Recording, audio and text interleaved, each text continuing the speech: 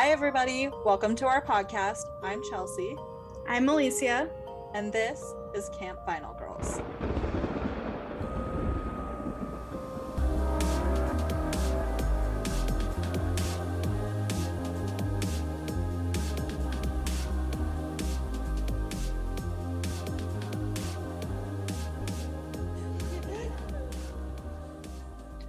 Hello, everyone. Welcome back to the shit show. I know. We're back. We're alive. Alicia had COVID, and then I kept joking about her giving it to me, and then I got COVID. So It your just went around in germs are circles. so strong that they reached me all the way out here. That's what happened. Yeah. Or I had it in my system, and when you came to visit, I actually do think that could be possible. Because Monique got sick too. With COVID? Yeah, but she didn't. Hers didn't last like us, but I think because she's had it a few times. So she's had COVID a few times. Yeah, she's had it like when she told me, I think it was like 2 or 3 times prior to that one. What the hell's wrong with her immune system? I don't know. That's weird. You would think maybe she got each variant as it came out. I guess so. She got the original, and then she got the, what was it, Delta, and now Omicron. Yeah. My sister was telling me that she thinks I got the original because I lost my taste and smell, and that's not normal with Omicron, I guess. Yeah. It was so weird when I lost my taste and smell. It lasted like 3 days, and I hated it because I would be so hungry, and I'd be like, okay, I'm just gonna make a peanut butter and jelly because I can't taste it anyway, and at least that'll fill me up. And then I would eat it, and it would taste like I was eating like literally like wet paper towels. It was disgusting. Oh my god! I was like, it's such a weird sensation because you know what it's supposed to taste like, and then you just like can't taste anything. It's really weird. That's just crazy. I couldn't imagine that. Like, yeah, for me, sucked. The only thing that tasted weird was water. Just plain water tasted really weird to me. I don't know why. Were you using the ice from your freezer? Because that ice is funky. I was drinking just temperature, like room temperature water. Like I would mix my cold and hot water thing, and it was just from the jug. So it was maybe it's because you were drinking, and like because you were so like congested, all you were just tasting is all your nasty boogers. Virus, probably. You're like, oh yeah, this is great. I just taste like my boogers. Yeah, that's probably what it was. That's great. But I feel like I'm like 98% better. Like I'll wake up every morning and I'll have like a little bit of a clogged nose, and then I'll like have to cough up all my phlegm that I still have. Oh yeah. But I'm mostly better. Mostly. Yeah, I would say like I definitely have a lot more energy. But when I started work this past week on Thursday, like the last hour, I was like dead. I was like almost like I was gonna pass out. I was like, should I go? But then I was like, I might as well just try to push through it. But it happened Thursday and Friday, so I'm hoping tomorrow. Your job is just very physical, so I feel, because like my job is mostly sitting at a desk, and there were a couple of times I had to go walk units and deliver notices, and when I had to walk across property, like I hadn't moved that much in 2 weeks, and so I was like, oh my god, I feel like I'm so out of shape right now. It was like really sad. I want to get back to the gym, and I was going to go tomorrow, but to be honest, we're not going to be done on time for me to go to bed on time. So maybe I'll work out in my room in the morning, but I'm like, I have such bad cabin fever of like being stuck in my house and my room. And I'm so ready to like go to the gym and go to work and like go socialize. Cause I'm just like, even though COVID is running rampant right now, I'm like, I'm over it. Over it. But yeah, me too. But for me, I like being home. You know that. I'm a homebody. Yeah, but you also have your own place, you know? And I feel like maybe if I had my own place, I'm just such a social person. Like I like to be around people, and I like going and doing stuff. And sometimes I like those days where I just sit at home and I do nothing. because it's like nice to relax sometimes, but sometimes I also feel like I just like wasted a whole day doing nothing. Yeah, you're a social butterfly. It's funny because like me and you click so good, but we're like total opposites. Like you want to be out there in the world and I want to be home. Well, because I think it's because like you're able to, ever since I met you, you're able to like just be yourself around me, you know, like ever since I met you, we've always clicked to the point where I was like, this girl's like literally 10 years older than me. What do I have in common with her? And then I found out like everything. So yeah, you're an old soul. So I am an old fart in my heart. So that's what it is. Yeah. Oh my gosh. That's like a good thing for a t-shirt. I'm an old fart in my heart. Yeah. I'll get you a shirt. Get it made. I know, right? Okay, well, so this week because I was still coming off of my COVID, I was trying really hard to finish part 2 of the Ken and Barbie Killers, and I finally finished it 5 minutes before we're recording. So that's what happens when you get sick and then you're like trying to catch up on life and you're just like, oh crap. Yeah, because there was a point when I was sick where I couldn't even sit up to take Dayquil or whatever I was trying to take. Like I was like, but I don't want to even sit up right now. So even to just sit in my bed and take notes seemed like a lot, but I finally got it done. And I also decided to do a multi-parter because you were sick, so I was trying to give you a break, and then I got sick. So I know, horrible, surprise. I know. I finally got part 2 done, and this case is so like I told you I think you should watch the documentary that I watched after we're done with this case, because it's like it's so crazy to hear it, but when you watch the documentary, because they were talking about how this is one of those cases that has so many videotapes, like visual accounts of the actual attacks themselves, and that's not a common thing. Yeah. And it affected just everybody who was involved with the case, which I'll talk a little bit more about later, but this case just it just blows my mind. And well, I need to, I guess, recap where we left off last time. Was Carla had gone into the police station, beaten to a bloody pulp by Paul, and the police at this point had no leads to who the Scarborough rapist was or who had killed Leslie and Kristen. And so when this woman comes in battered by her husband, she tells the police, who had no leads, nothing to go on, that it was her husband who did this. And that's where we left off. So here we go, jumping in back into this story. So this reminder takes place in Canada, and it's February 1993 is where we left off. One of the main detectives on this case was Corey Smith, and like I said, he was shocked when this happened. The police had no case, no leads, nothing to go on, and they hadn't even tied Leslie and Kristen's deaths to the Scarborough rapist, because Scarborough rapists happened in Scarborough, and these deaths happened in St. Catharines, which was an hour and a half away. And when Carla comes in to admit that it was her husband that did this, they just felt like it was too good to be true. They're like, this. Was there any similarities to the raping and the murders that they found later on? No, actually, no. And you'll see as I go further into it, but like there's almost no evidence that tie Paul to any of it, which also I have to admit, I did an oopsie in the first episode. I was calling him Brando, but it's not Paul Brando, it's Paul Bernardo. And I kept saying that in the first episode, and I was all, oh God, because I think there is another killer that's last name is Brando. So or you were going Marlon Brando. that too, which he was a hottie back in the day.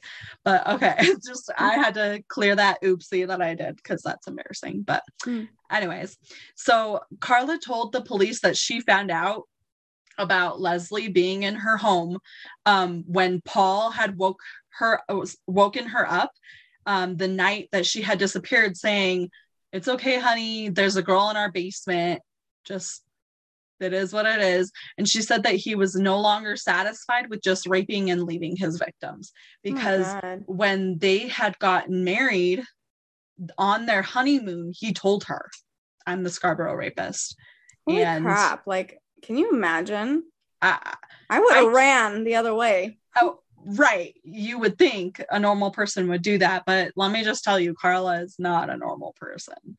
And he had told her, you know, "I'm the Scarborough rapist, but I'm not satisfied anymore with just raping a woman and leaving. I want to be able to have somebody here that I could just constantly do it to, like basically like a sex slave." My God. And so he had taken Leslie and woken her up and told her, like, you know, "I have this girl in the basement." And she told the police that all of the attacks, all of the sexual assaults and beatings of Leslie were filmed. He filmed it all because that was his thing. He liked to film stuff. And keep in mind too that this was when home videos were just a thing. Like, it wasn't a common thing for people to have cameras and be filming everything. And she said that Leslie was there for several days, and Carla says that she could tell that Leslie just knew that she was going to die. She's like, this girl knew she was not going to live through this, and she just kept telling them that she just wanted to go home. She said that one day Paul took an electrical wire and strangled her with it. When he was done, he heard her trying to take another breath, so he strangled her more until she stopped breathing. And at first, Carla said she thought it was just a part of his, like, sexual, you know, deviance was strangling her, but she said, "No, I realized he actually was trying to kill her." During the time that Leslie was being held, this occurred in 1991 during Father's Day, and Carla's family had actually come to visit them at their house during the holiday. And while they were there in the house celebrating Father's Day upstairs, like, Leslie was downstairs in the basement being held. My God. Carla said that at one point, her mom, Dorothy, tried to go down into the basement to get like potatoes or something for the meal they were making, and she had to stop her because I think so Leslie wasn't actually alive at this time. I think they had killed her right before the family came over, because Carla was telling him, like, "My family's coming over and we can't have this girl here, like, we need to get rid of her." So he killed her, and her body was downstairs the whole time. Wow. Carla said that Paul dismembered Leslie's body with a chainsaw and put it into those pieces of concrete and dumped her body into the lake nearby. And her body, again, remember, was found the day that they got married. Like, clearly a coincidence or not, like, the universe was trying to do something. And again, when they went on their honeymoon in Hawaii was when Paul told her that he was the Scarborough rapist. And this was also the time that she claims that he started to become more controlling and violent with her. Like, he wasn't really as violent with her before. He was always controlling, but this is when he decided to start getting violent with her and abusing her. He would tell her not to say anything or tell anybody what they had done. And he said that I'm sorry, hold on. He also told her that if she made her family think that they weren't happy, if she, like, showed her family, like, "I'm not happy, this guy is abusing me, he's raping girls," he said that he would kill her and her family. And he was becoming controlling and invasive, and he had a secret that he didn't want to come out. So that's why she thought he started to get violent with her, was because he was scared she was going to tell his secret. Looking back, her friends and family say that they saw the change in her behavior, and it was clear now, like, why her behavior change was so drastic was because he changed.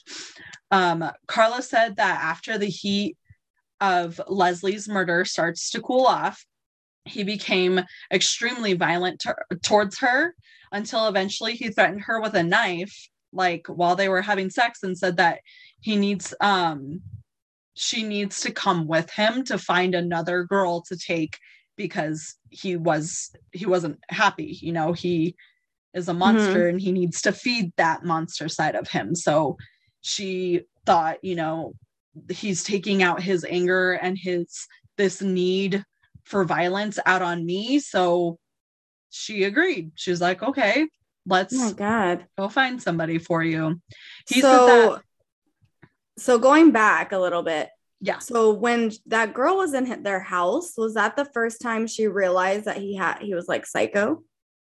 No, because he admitted to her on their honeymoon that he was a Scarborough rapist. Yeah, but you said that they found the girl's body on their honeymoon or on their wedding day, but he didn't tell her that he was the rapist until after they got married. So that girl was there prior.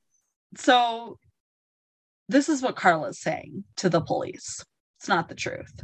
Oh, okay. Because I was going to say it doesn't like coincide. No, you're right. Her body was found on their wedding day, and then she claims that on their honeymoon was when, well, okay. I think she didn't know that he was a Scarborough rapist when he killed Leslie. And then when they went on their honeymoon, he told her, and she's like, oh, well, that makes sense why you also wanted to kidnap that girl and kill her. Like, I don't think she put 2 and 2 together either. Oh, okay. That makes sense. Yeah. So he said that if he found someone, that they would just pull up to her to ask her for directions, and then they would just like get close to her and snatch her and take her away. That was his plan, that he told Carla, this is what we're going to go do. And that's exactly what they did to Kristen French. At this time, she was kept way longer than Leslie was. And Carla, like, kind of felt jealous, I think, of Kristen French, because he really liked her and he wanted to keep her way longer than he wanted to keep Leslie to be his sex slave and to abuse her, you know, satisfy that monster that he had. And while she was being held, she was subjected to horrific attacks. And Carla claims that she felt bad for Kristen. She said that she couldn't help her because she was afraid of what Paul would do to her. But she said that they tied her up with the same electrical cord that he had killed Leslie with. And that's what they held her in the basement with. Then he raped her and strangled her with it. And Carla says that this really stood out in her mind because he had recently strangled her in a similar fashion while they were having sex, but he didn't kill her. But she's like, he has this demon inside of him and he's taking it out on me, but he didn't do to me what he's doing to these girls. And then she says, well, she's watching him do this to Kristen, like she's picturing him doing that to her. Yeah, because he's getting to that point where he's just not gonna hold back. Yeah, because when serial rapists or killers like get that taste of what they've been wanting to do their whole life, clearly, and then they do it, it's like it's an insatiable feeling, like they can't ever satisfy it. Yeah. So February 17th of 1993, 8 days after Carla confesses to the police, they go and arrest him at 57 Bayview Drive, which is where they lived. 3 days after Paul's arrest, Leslie and Kristen's parents did a press conference to discuss the arrest and how devastated they are. Mark, remember his friend from earlier, that's not his real name, but the one that dated Carla's sister, Mark called the police to speak to them after he was arrested. And he did an 8-hour interview and discovered, with the timeline that he was given for when these murders happened, that he had been in the house at least 8 times while Kristen was kept there. Holy crap. he said that they asked if he saw or heard anything while he was there, but he doesn't remember hearing or seeing anything. But he thinks that the reason why he didn't hear anything and think that something was up was because, remember, Carla and Paul had that dog Buddy, that every time that Paul was pissed at Buddy for doing something like pissing on the floor or whatever, he would go and lock the dog down into the basement. And so he's like, I'm assuming that if I did hear something in the basement, I probably just thought it was the dog. Oh, but, like, yeah. Imagine being Kristen, locked down in this basement, being held captive, raped, beat, and you hear people upstairs, they have company over, and then here comes Paul to lock the dog up. And they must have had her like gagged or something so she can't scream, you know. For sure. And I think a big thing for them too was they drugged their victims a lot too, so maybe she was just out of it. Yeah. So not long after Paul gets arrested, did the cops realize that they were able to string together the fact that Paul was also the Scarborough rapist, whose attack started all the way back in 1987.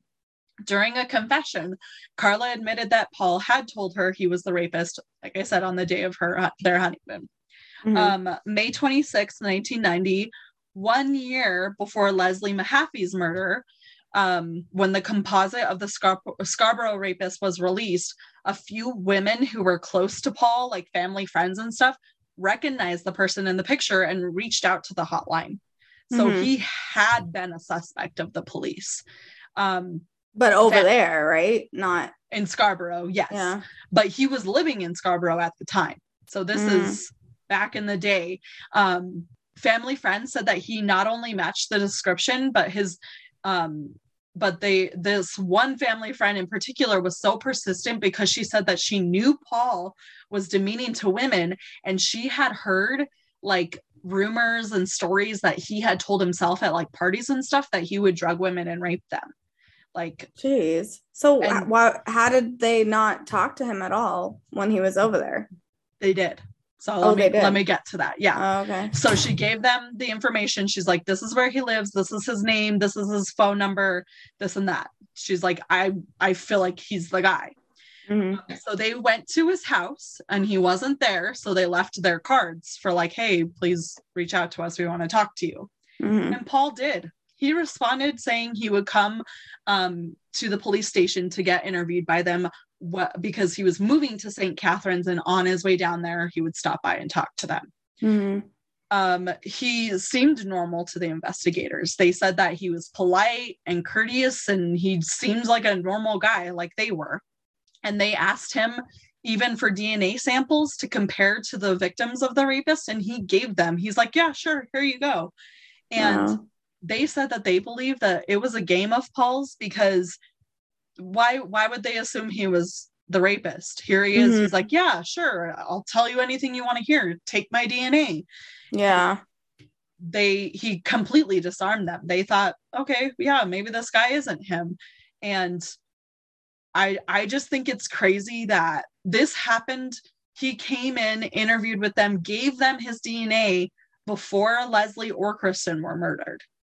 Like, if the police and DNA science was more ahead for its time, they could have tested the samples right away and arrested him.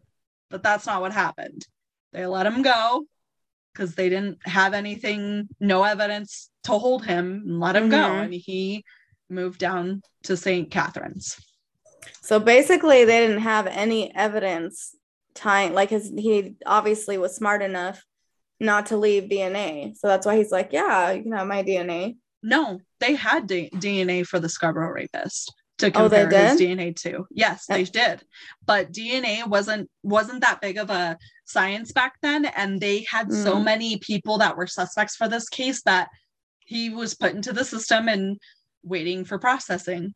So even in the 90s, it wasn't like, oh, wow.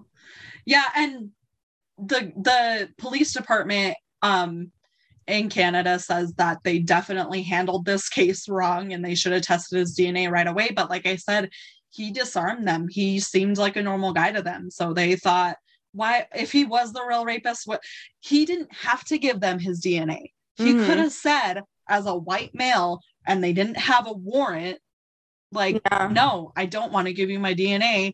You have to have a warrant. But he just was like, yeah, here you go. Here's my DNA. He's a good manipulator, so he was able to manipulate them into believing he didn't do it. Yes, and that's exactly what he did.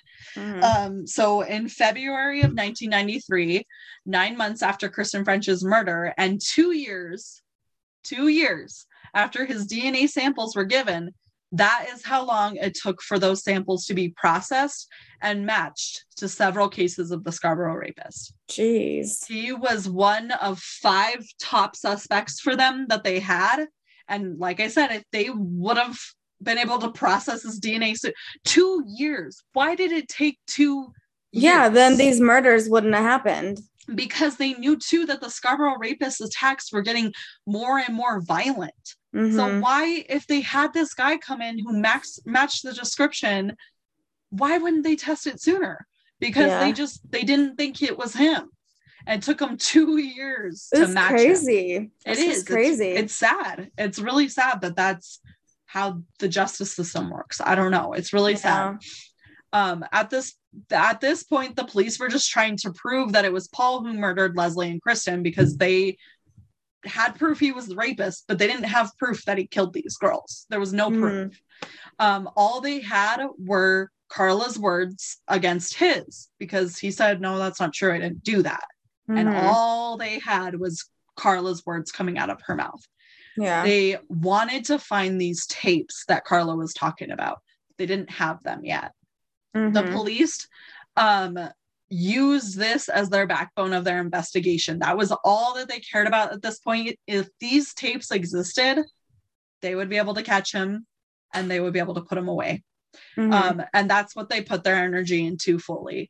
Carla couldn't tell them where the tapes were, because after he had beat her and she fled from his house, she's like, I can tell you where they were, but if I left him and he knew I was going to go to the police, he's obviously hid them. He had plenty of time to hide those tapes. For sure.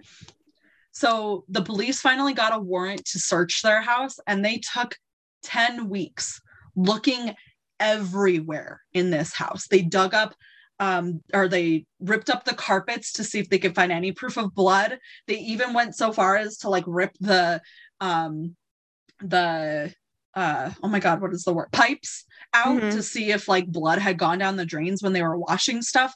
They tore this house apart as far as just completely demolishing it, but they couldn't find anything. They couldn't find tapes. They couldn't find DNA. They vacuumed, they dusted, they went everywhere trying to find a hair, a skin cell, anything that they could find to put Leslie and Kristen in this house, and they couldn't do it. My gosh, that's crazy. It was crazy because like Paul must have, I think he must have just gone in and just cleaned as hard as he could the second that Carla left and hid these tapes. Yeah. The investigators went to great lengths to try and understand Carla, because they wanted to make sure that she was a viable witness, because she was the only evidence that they had that he had done these things. They sent her to psychiatric hospitals to have her be evaluated, and psychiatrists and therapists, they came back and said, yeah, she is a battered woman who suffers from PTSD. She is a victim, and they were basically claiming she's a viable witness because she was definitely a victim of Paul's. Ken Murray was assigned as Paul's lawyer, and him and his assistant got access to the house after the police had gone through it for those 10 weeks. His assistant, Kim Doyle, remembers Ken came into the house. He had a note from Paul that he opened and read in front of her, closed it, put it in his pocket, and then told her, come here, let's go into this bathroom, took the light fixture out, stuck his arm into where the light fixture was as far as it could go, like all the way up to his neck, and reached out and started handing Kim 6 videotapes. Oh these my police gosh. were looking for 10 weeks. Do you see how ridiculous it is? They obviously didn't look good enough. They didn't. And it's all their evidence is on these tapes. So then Kim and Ken sat down and watched these tapes. And they're his lawyers? His lawyer and the lawyer's assistant. On them, clear as day, Carla was involved, completely involved with sexual acts against Kristen and Leslie. And she wasn't being forced to do anything at all. And the deaths of Leslie and Kristen were not on these tapes. That's the only thing that wasn't on there. Mm-hmm. And Carla also on these tapes had footage of the death of her own sister, Tammy. Because remember, her sister had died supposedly from choking on her own vomit after Paul had given her some drinks. Mm-hmm. Carla knew, though. So Carla knew that there was a possibility that the cops would find these tapes. She knew that they hadn't found them, though, because if they had found them, she knew that the cops would know that she wasn't a victim.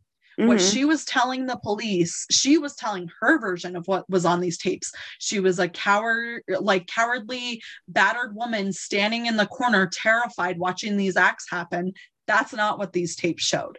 Mm-hmm. These tapes showed her sexually assaulting these women, beating them, and helping Paul do the same thing. She was not who she claimed to be. So the cops didn't know these tapes existed because for some crazy ass reason, Ken Murray thought that he could hide this evidence and use it as like a double jeopardy in court and just be like, you think Carla's so innocent? Look what's on these tapes. But he didn't know that's against the law for a lawyer to hold physical video evidence of crimes occurring. So at this point, Carla didn't think the cops, she's like, okay, I'm just going to tell them my version of the stories because maybe they haven't found the tapes and maybe they never will.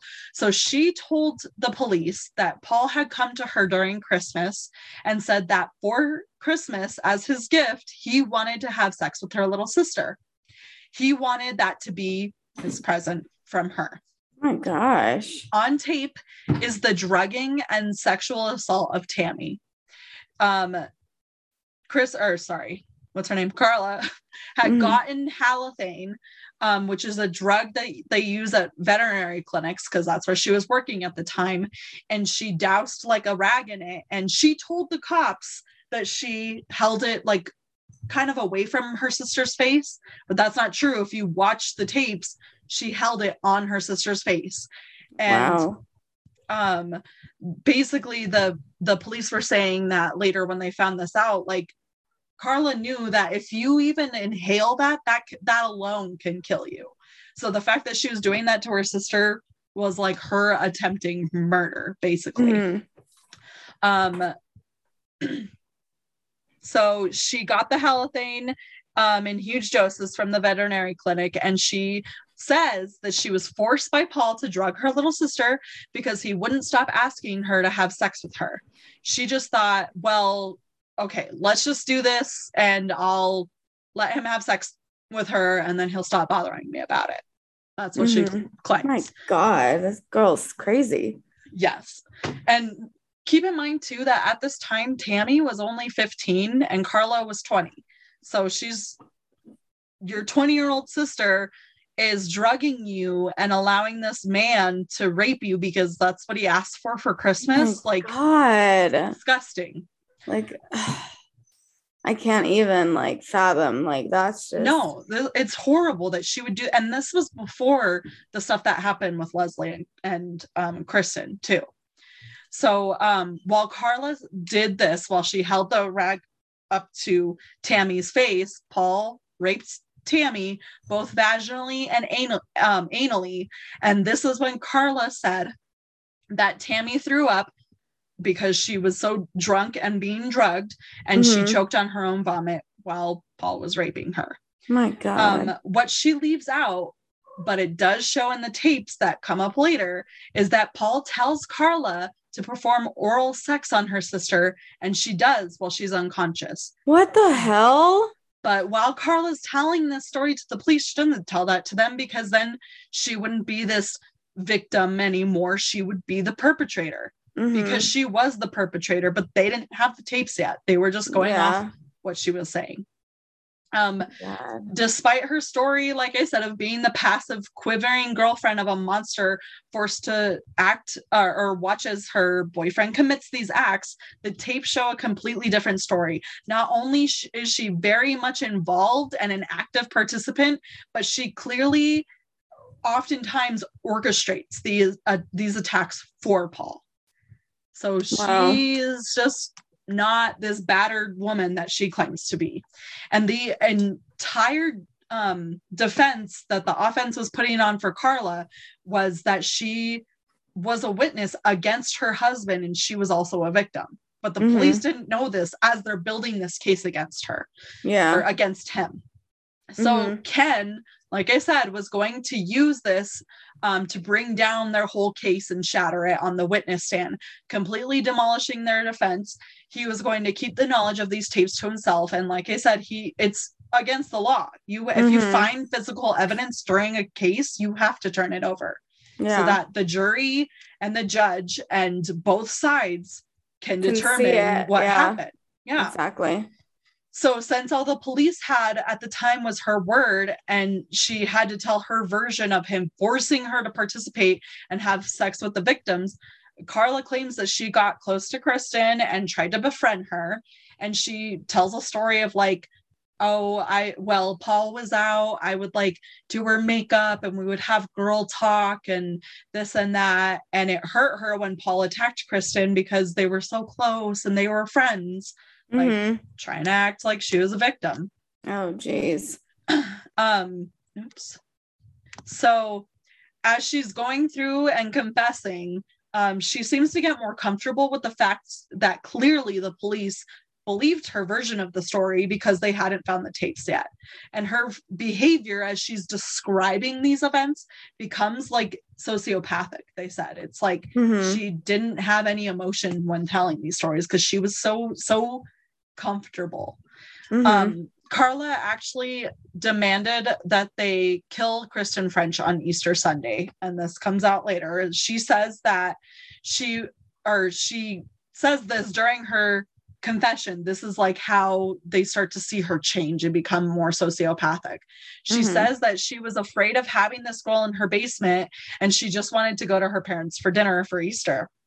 So she tells the police that she knew, she's like, I knew it was time for Kristen to go, but I didn't know what that meant. And basically she says that Paul killed Kristen. And she's like, I knew she had to go, but that's not what I meant. I didn't want him to kill her. The investigators, as a part of their investigation, took Karla back to the house so that she could do a walkthrough for them of what happened. And it's so crazy when you watch this footage because she's totally trying to like act like also like the victim, and she's dressed like a schoolgirl and she has her hair in a braid, and it's very like she's acting. Haunting. Yeah, it's such a weird act to put on when she doesn't know that later the tapes will be found and it's like she was never a victim and here she is going so far to act like she was. Yeah, I think her probably limit was when he started to attack her, and then it wasn't fun for her anymore, basically, probably. Yeah, and I feel like too maybe she was getting jealous of these victims. Yeah, true. And while walking through and telling them stuff that happened and where it happened, she stopped and she goes, hey, can I just ask you something? And they're like, sure. And she's like, while you guys were, investigating or like doing your search warrant of the house, did any of my furniture get destroyed? Like, she has no emotion to the fact that if she was a victim and she was sad and she didn't want Kristen to die, and these two girls got murdered from her husband who was beating her, like, why do you fucking care about your furniture? Yeah, it's a little deranged. Yeah, like her facade that she had put up it's just crumbling. Because she's becoming more of who she is, which is a sociopath. Yeah. So originally, Karla was charged with murder, or I guess they called it manslaughter, for Leslie and Kristen, 5 years each. And then when they learned of the death of Tammy, that was also their fault from Kristen's story or Karla's story, they added 2 more years for Tammy. So in total, due to her plea deal with the police, she was supposed to get a total of 12 years with the chance of parole within 4 years. That was her plea deal. And this whole plea deal that was happening with the police and the investigators was hidden from the public because they knew that if the public knew that Karla was getting a plea deal for turning in her husband of only having to go to jail for 12 years for murdering 3 girls, there would be a public outcry. Oh, yeah. Oh, I hear the train. Yep. Because the goal of the investigators and the police at this time was to get Paul Bernardo on first-degree murder charges. And that was their goal, and that's what they wanted. And so they gave Karla this crazy plea deal of only getting 12 years. In September of 1994, 9 months before his trial, Ken Murray, which was Paul's defense attorney, asked to be taken off the case. And this was because the authorities had told him, or they found out he had these tapes, and they told him he needed to turn them over, and they were going to be given to a new lawyer. And he had hid these tapes from the cops for 15 months. Like, this is literally, these tapes were the one piece of evidence that they had against Karla and Paul. And this lawyer hid them for 15 months. Oh my gosh. It just blows my mind that he would do that. Like, I get they have a job to do, but not only is it against the law, but like, where is your morality? He's watched these tapes and watched what these people had done to these little girls, and he just held on to them because he wanted to win in court. That's so crazy. Sick. It's really, it's like, I know there has to be a job out there of a defense attorney, but it always blows my mind when they're on the side of these murderers and they'll do anything to get their client off. It's just crazy. Yeah. So, oh man. A new lawyer was assigned to Paul's case, named John Rosen, and he was known as Mr. Murder because that was what he did. He got clients off for murder. Wow. So John Rosen, when he got these tapes, he said he watched them, went to the bathroom and cried because it traumatized him so much, and then came back into the room, cleared his throat, and said, okay, we need to go tell our client that we have to turn these tapes in now. So when the police saw these tapes, they realized that they had been played by Karla the whole time. She was not a victim. She was very much a perpetrator. Wow. And the bombshell video of them all was the drugging and sexual assault of another victim, a Jane Doe, who still to this day has not been released because she didn't die. She lived through this. And the fact that this victim was a friend of Karla and was set up by Karla and brought to the house without any like persuading from Paul shows that Karla is just as guilty as Paul. She orchestrated the attack on her friend. She brought her friend back and drugged her and let Paul rape her and had it all on video. Wow, that's crazy. So she, like, I don't understand. To me, it's kind of, I mean, I get why she would try to convince the police that she was innocent in hopes that, I mean, if 15 months went by and they didn't find, they tore that house apart and they didn't find these tapes. So she thought she was going to get off scot clean. And then the second they find them, her whole story just falls apart. Unraveled. Yeah. Yeah. She's not a victim at all. They realized that these tapes didn't actually show Paul killing these girls. So without that in the tapes, they had to keep Carla as their star witness because she was their only defense against Paul claiming that he killed these girls. So basically, that's why they had to do a deal with her, because they needed her to get even him. After finding out she was just as guilty of these sexual assaults and these druggings, they're like, we don't have proof that he killed these girls other than Carla's words. That's what we have. And they tried to explain her not she says she doesn't remember what happened with her Jane Doe friend. She says she doesn't remember. And the cops, the defense again for her, claim that the reason why she didn't remember this is because she was a victim of PTSD from being beaten by Paul. And if you watch the footage and look back at the Jane Doe incident where she brought her friend back without Paul's prompting, there's no proof that she's suffering or that she's a victim, because one of the people who watched the video says, you watch her, she is sexually assaulting her friend, and she looks up in the camera and she looks dead in the eyes. She just looks insane. Like she had no soul. Yes, exactly. Like, I don't know, a freaking demon or something. That's crazy. Like the fact that she was like, yeah, let me just take my friend and let's do this to her. And her friend didn't like come forth about it. Like, so no, she didn't until after all this happened. And first of all, she was extremely drugged when it happened. So maybe she didn't know the sexual assault happened, but also like a lot of times victims don't come forward. It's just something that happens. And it's really sad because they feel like it's their fault that it happened or whatever.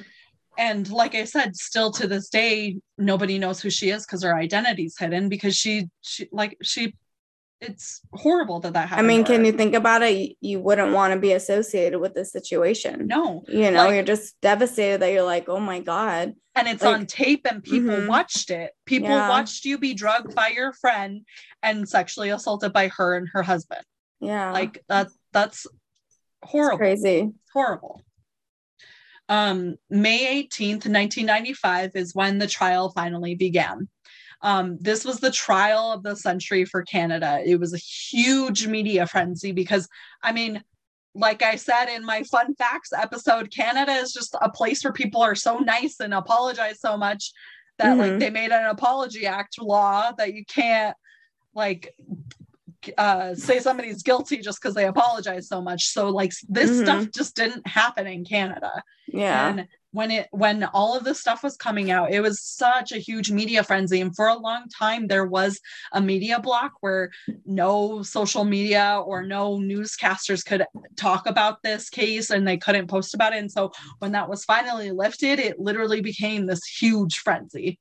And like I said, since the actual killings of these girls weren't shown on tape, but the sexual assaults were, this whole case was Carla, what she was saying against Paul and what Paul was saying against Carla, because Carla was saying that Paul was the one who killed these girls, and Paul said that Carla was the one who kills these girls.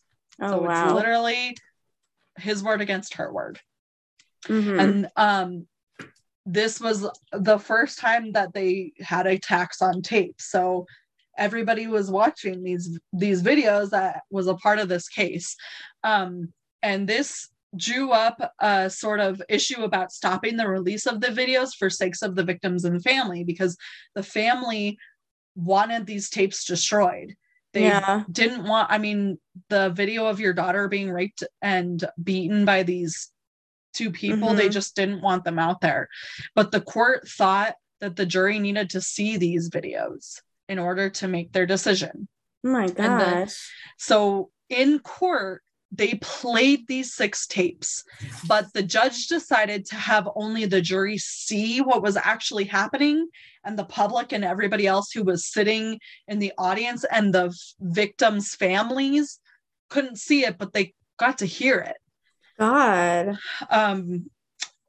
Kim Doyle, who was the assistant of Ken, the Murray, the defense attorney originally for Paul. She was in court when this was happening, and she told the judge, I don't think Leslie's mom should be in this court, because Leslie's mom decided, I'll sit in court and I'll listen to this. But she's like, I don't think she should. I don't think that's a good idea. But Leslie's mom was like, no, I want to be here.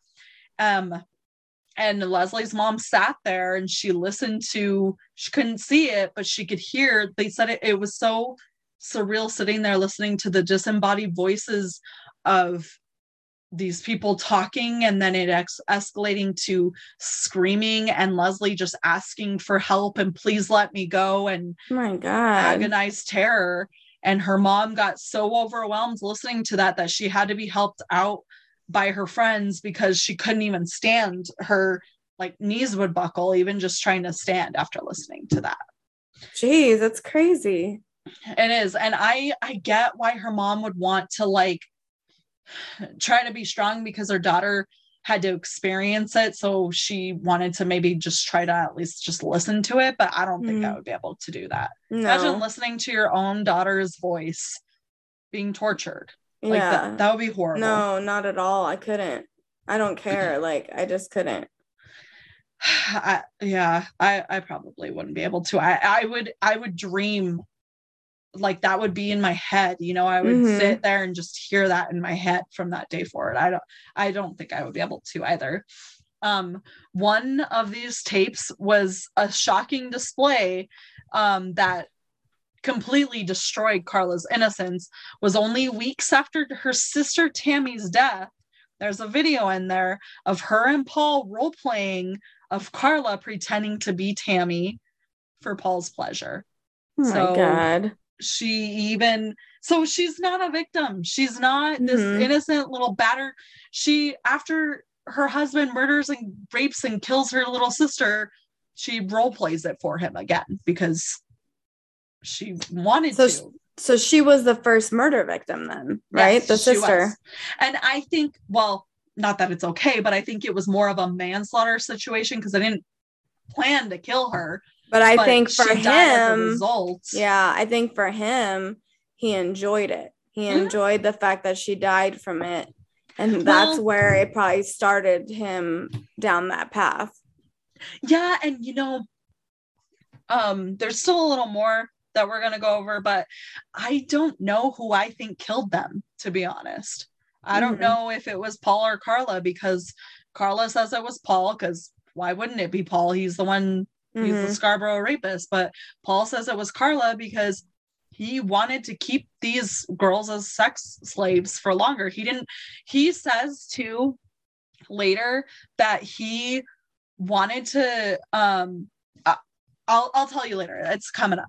You're getting me ahead of myself. Okay. But, okay, actually here it comes right here. So when Paul got on the stand, he said that he didn't want to kill the girls. It was all Carla. He said he wanted to let them go. He said that he had planned with Leslie to blindfold her and let her go.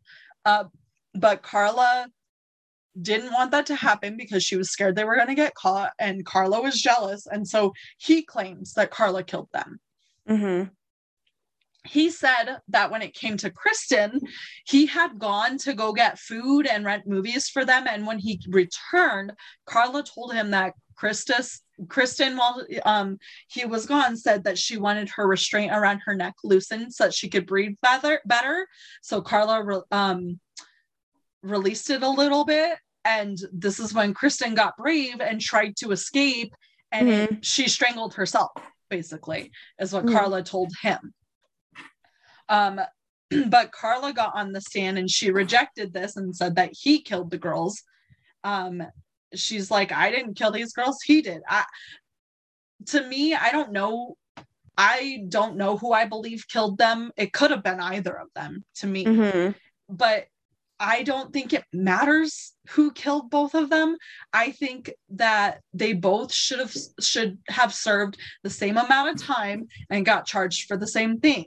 Because it doesn't matter. They were both involved. And he says she killed them. She said he killed them. It shouldn't matter. Yeah. Because they were both just as involved. when Rosen continued, who was, the lawyer for Paul, was cross-examining Karla, he said that she started out as her sweet little victim self, but she became stronger and stronger through the defense, because he asked her, so who kidnapped Leslie and decided to rape her? Was it you and Paul? She said, yes. Okay. Who kidnapped and decided to sexually assault Kristen? You and Paul? Yes. Who killed these girls? And she said, that wasn't me. Or he said, you and Paul? And she said, no, it was just Paul. But she was being like, so this lawyer was so good at cross-examining her that she slowly chipped away at her own innocent little personality, and she became stronger. And it was difficult for the jury because they hated both of these people. They hated Karla, they hated Paul, but guess what? Karla wasn't on trial. Paul was. And this jury had to sit there and be like, I think they're both guilty, but Karla's getting 12 years on a plea deal. And we're more worried about Paul. Like, I just think that's so crazy that Karla should have been sitting next to Paul, and she should have been facing the same charges, but she wasn't. She was facing 12 years. That's insane. It's really one of those things that just like everybody wishes could be different, but it just wasn't. And it's so sad. It's so sad for the justice system. So then when the verdict was read, Paul Bernardo was found guilty on all 9 counts that he was being charged with, including the first-degree murder charge. And Karla got 12 years in the end and could apply for parole in just 2 years. And because of Karla, because lied about the Jane Doe incident, there was a chance, though, that they could rip up this plea deal, because they're like, she's trying to play the victim, and she lied to the police about the Jane Doe incident. She forgot to bring it up because she had amnesia. This was the point for them to be like, we can rip up that plea deal, because a part of the plea deal is that she tells her version of the truth. So a judge took a look at the case years later, and he said, you know what? I'm looking at this, I'm looking at the videotapes, and I think that I agree. They made the right ruling when it first occurred, that she should only get 12 years.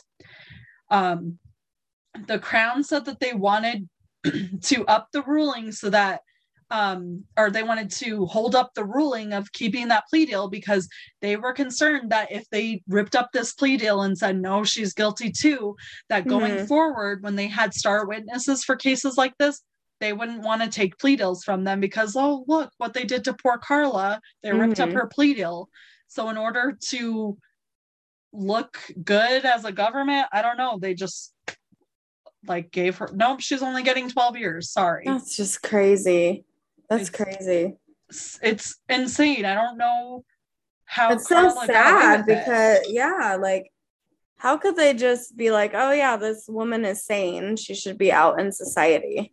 Well, and the version that she was telling police is a complete lie when they see the tapes. They should have just been like, sorry, you lied to us, so we shouldn't give you any plea deal. We should be charging you too. Which I agree, and it's crazy because their argument was no, because without Karla as our star witness, we couldn't have gotten Paul Bernardo for first-degree murder. That's their argument, which is just crazy. But how many times do cops lie to people and they don't follow through with things? You know what I mean? Like, they'll say, yeah, we're going to help you out, but they really don't, just to get information. Yeah. And they should have just did that with her, because obviously, looking back at the tapes, she's involved. She's not an innocent bystander. And that's the whole thing, is they should, when they saw that she lied on those tapes, that was their chance to rip up that plea deal and be like, no, you're going to trial too. You're going to face what you did. But they didn't, because they were concerned about how that would look to future plea deals. So it's insane. It's literally, I think probably because of where they were, like Canada, like you were saying, how they wanted to keep their I don't know, just how they are over there. I don't know. I'm just keep their good standing or whatever. Yeah, and it's so sad because this Jane Doe is still out there. She's still alive, and an article came out where she said it's so crazy to me because Karla got away with this and she's about to get out of prison soon. And while she was in prison, she was able to get a psychology degree and she didn't have to pay for it. And I, as a taxpayer, had to pay for my attacker to get a psychology degree for free. Wow. And on July 4th, 2005, Karla gets out of prison after being there for only 12 years. She didn't get charged with and when she took that plea deal, she didn't get charged with any of her sexual crimes that she committed in those videotapes. So when she comes out, she's not a registered sex offender like she should be. Yeah. She's just not. Wow.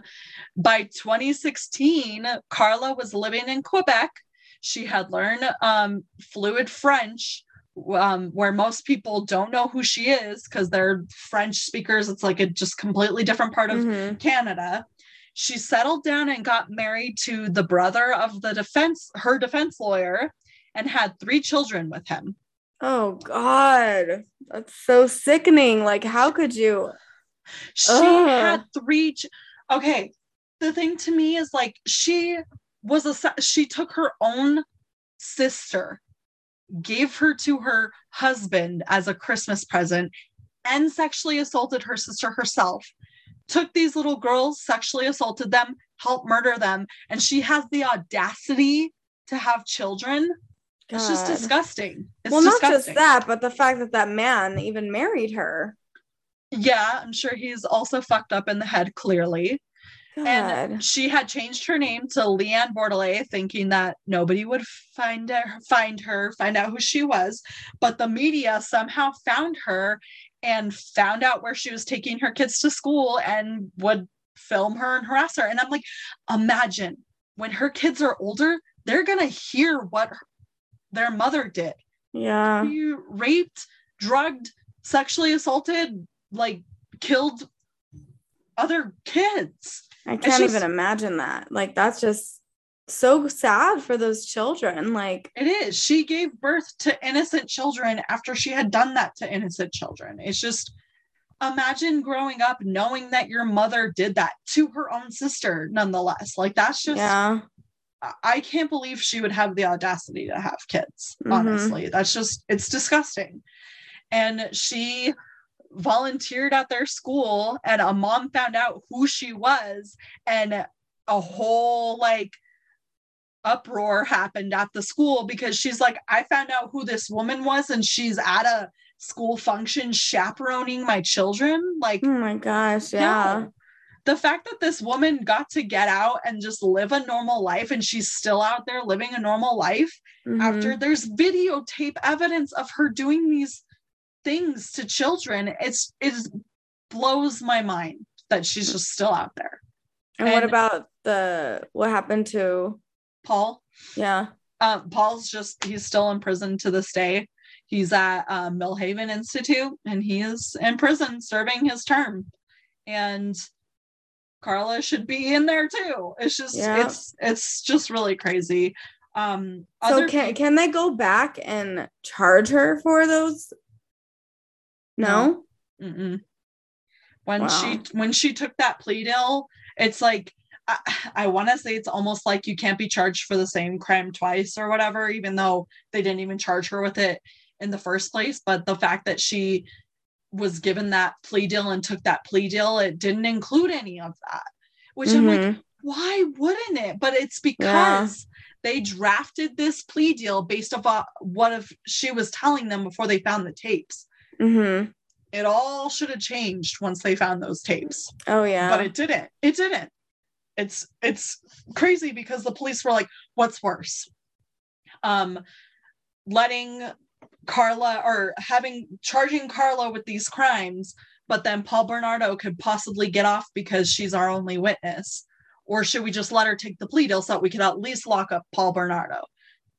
Then they chose the latter. They chose to let her get off with a slap on the 12 years is fucking nothing for the death of 3 girls. Like that's 5 years. 5 years for Kristen. 2 years for the murder of Tammy's life was worth 2 years. It's disgusting. It's literally horrible, and it's a part. I can't even imagine how her family feels about that, finding out that she killed her sister. Right, and there's video evidence that she drugged her and like assaulted her. Like that's disgusting. I don't know either how Karla can live as a person, but that's because she's not a person. She's a sociopath. Like, she's not normal either. And I can't imagine being her kid. Like, I really can't. That's just, it's crazy.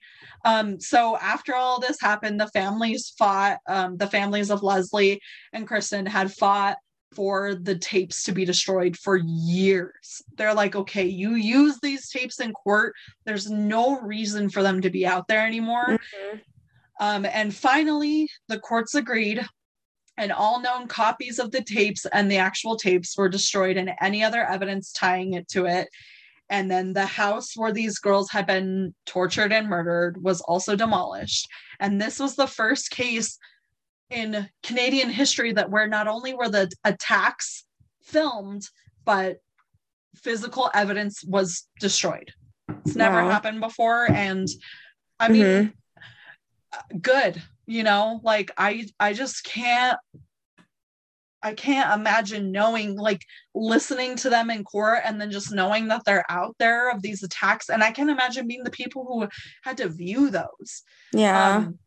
One of the jury members was in the documentary that I watched, which was amazing. You just have to watch it. It's called the Ken and Barbie Killers, the murder tapes. That's what it's called. And it's on Discovery Plus. So go watch it. But it's really good. And one of the jury members was on there, and she said that after watching those tapes, she was so traumatized by them that she was diagnosed with PTSD. And she's like, sometimes I close my eyes at night and I see that stuff happening in my head. God. I can't imagine like having to watch that, So it happened to children. And she said that she watched them and she's like, it's almost like watching this happen to these children and you just want to help, but you can't. It's already over. It's already done. Those kids are already gone. So I don't know how there's not pitchforks and torches lit already and Karla's not been attacked, because she's just out there living her fucking life. It blows my mind. She is the only known serial killer who has gotten out and is just living life. God. And and we all know who she is and where she's at. It's crazy. It's crazy. Sad. It's so sad. That's just, oh my God. I just can't even believe it. Like that she got off. I know. With just being that disgusting human being that she is. Yeah. And it's, I don't know. Like I said, it's crazy to me that she tried to play the victim for so long, and I get it because clearly it worked for her.